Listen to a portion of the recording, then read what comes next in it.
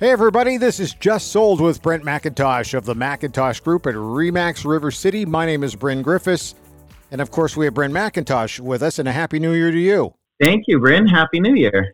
So you survived? We made it through. Here we are in January. Yeah, January 2021. 2020 is now old history, right? Thank God 2020 is over. Hey, we usually at the start of every month we do a market update. Can we, before we get into that, can we talk about 2020? And I'm throwing a big compliment out to you guys because I think, like everybody, 2020 started off rather abruptly with the COVID-19 stuff, and a lot of businesses, some reacted and some just basically froze up. You guys, I think, did a great job of taking a look and judging the lay of the land and then adapting to what we were going through by the summer.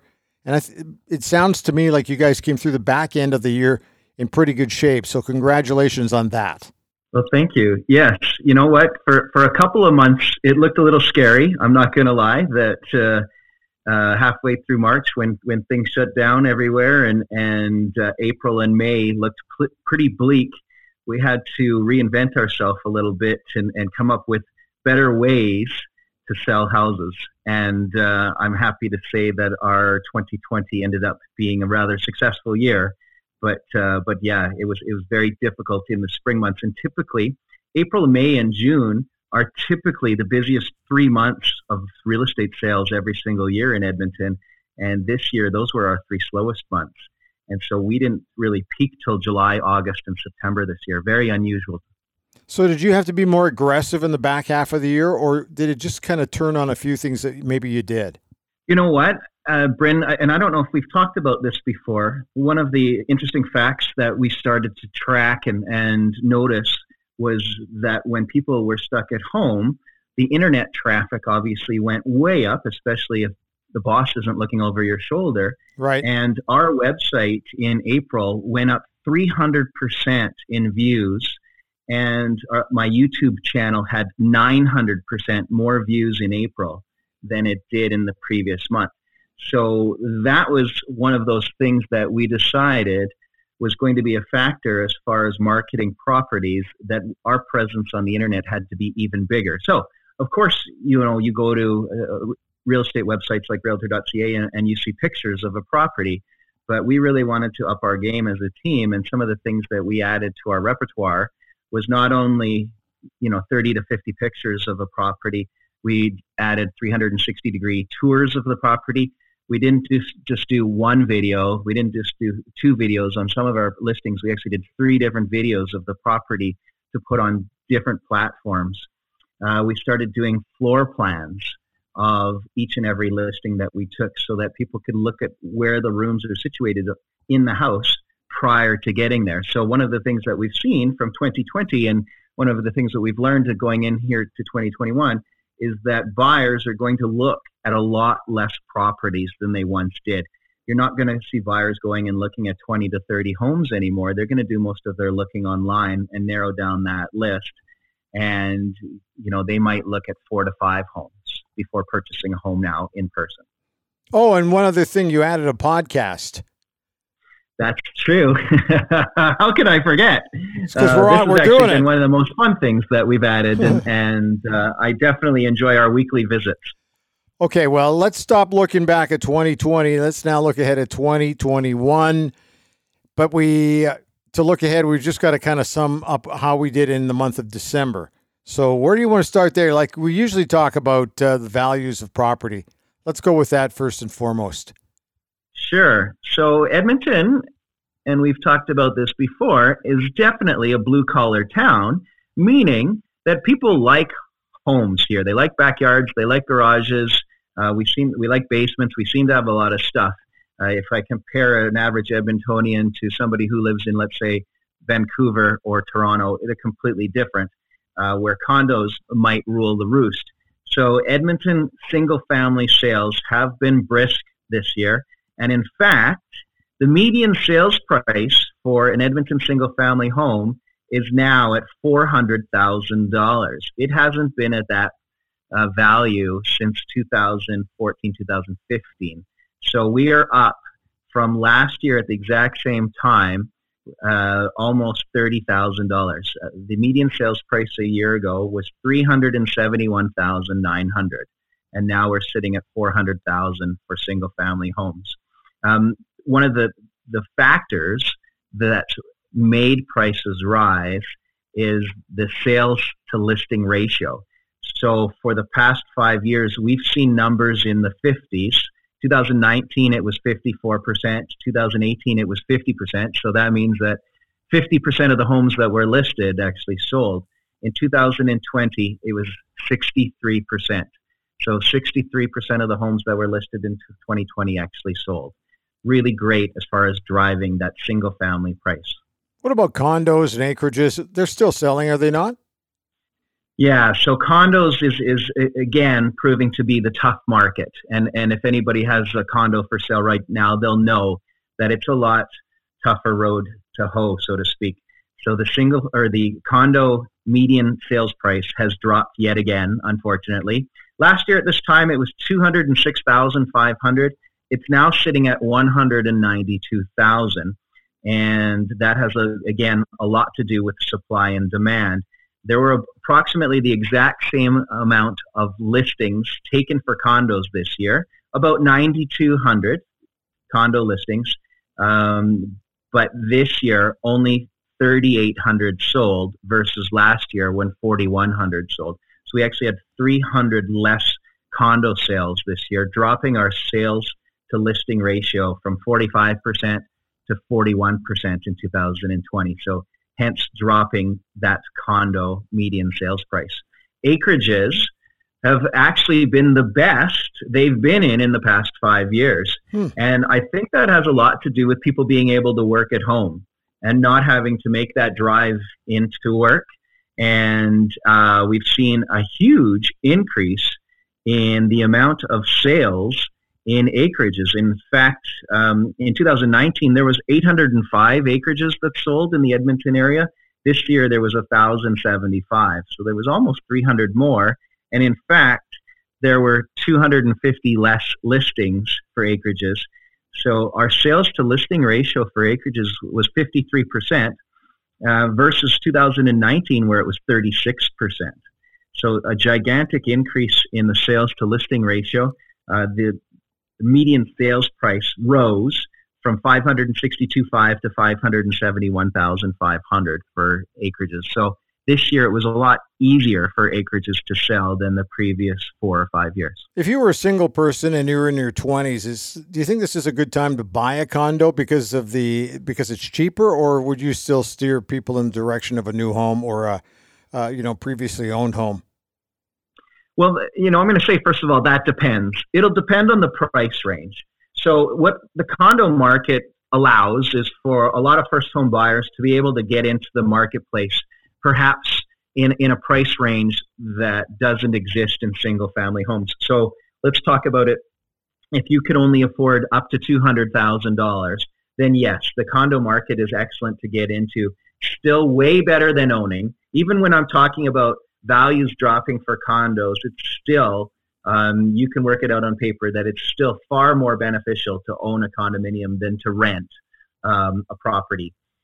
If you can afford it. So if you can go over, let's say, $300,000 is where, the single family market starts to be where you get a really decent property. Then I would suggest, if you can afford that over $300,000, that buying the single family would be the better investment. But having said that, again, condos serve a purpose. So you're not just buying a property, you're buying a lifestyle. Right. You're buying condominiums, and perhaps that's something that the individual might want, that they don't want to have to worry about mowing or shoveling.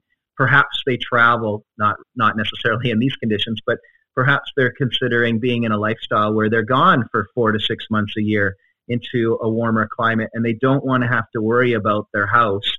Then that condominium definitely will prove to be something of an easier thing to look after. So that's when why I say you're buying a lifestyle, is that condominium can serve a different purpose. But if you can afford $300,000 or more, I would tell you the better investment is the single family home.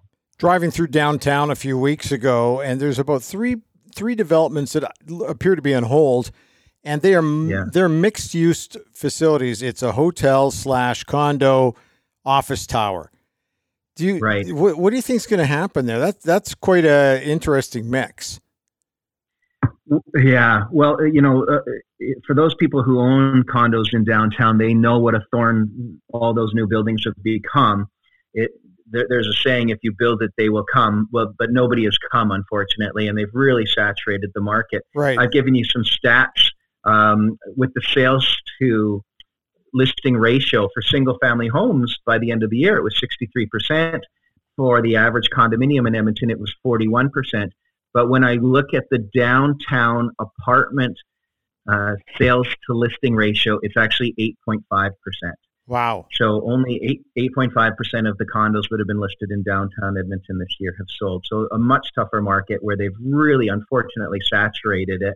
And we're seeing property values drop like crazy in downtown Edmonton. Just, again, it's the law of supply and demand. We often talk about what was the highest selling home in the past month or what was the lowest selling home the past month. Do you want to go down that road? So I always find this interesting. I always do because, these expensive homes do exist in Edmonton, but they take a long time to sell. There was a home in Windermere that was a 3,300 square foot walkout bungalow and with a triple attached garage. Absolutely lovely home. And to put this in perspective, they pay over $16,000 a year in property taxes. Wow. We're talking about a very nice property. It had been on the market since 2017. October 2nd of 2017 was when it was first listed at just under $3 million. It just sold for just over $2 million at $2,020,000. And so that was the highest selling home in December in our marketplace. The lowest selling property was a condominium.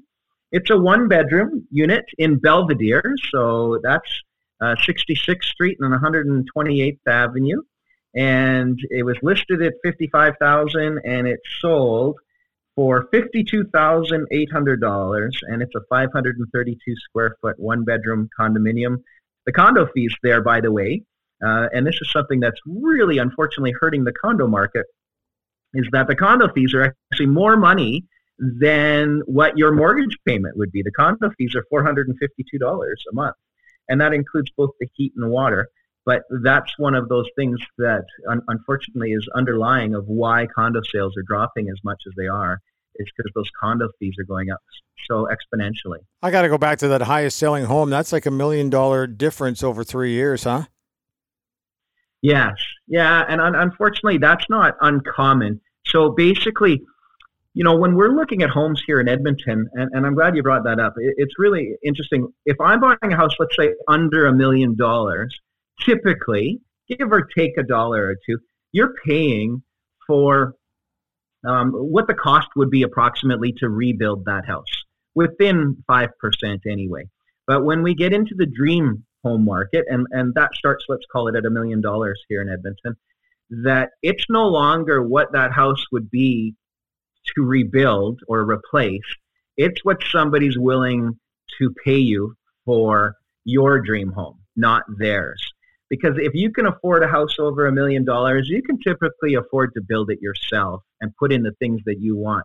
And if you're going to buy somebody else's dream home, you typically want it at a discount.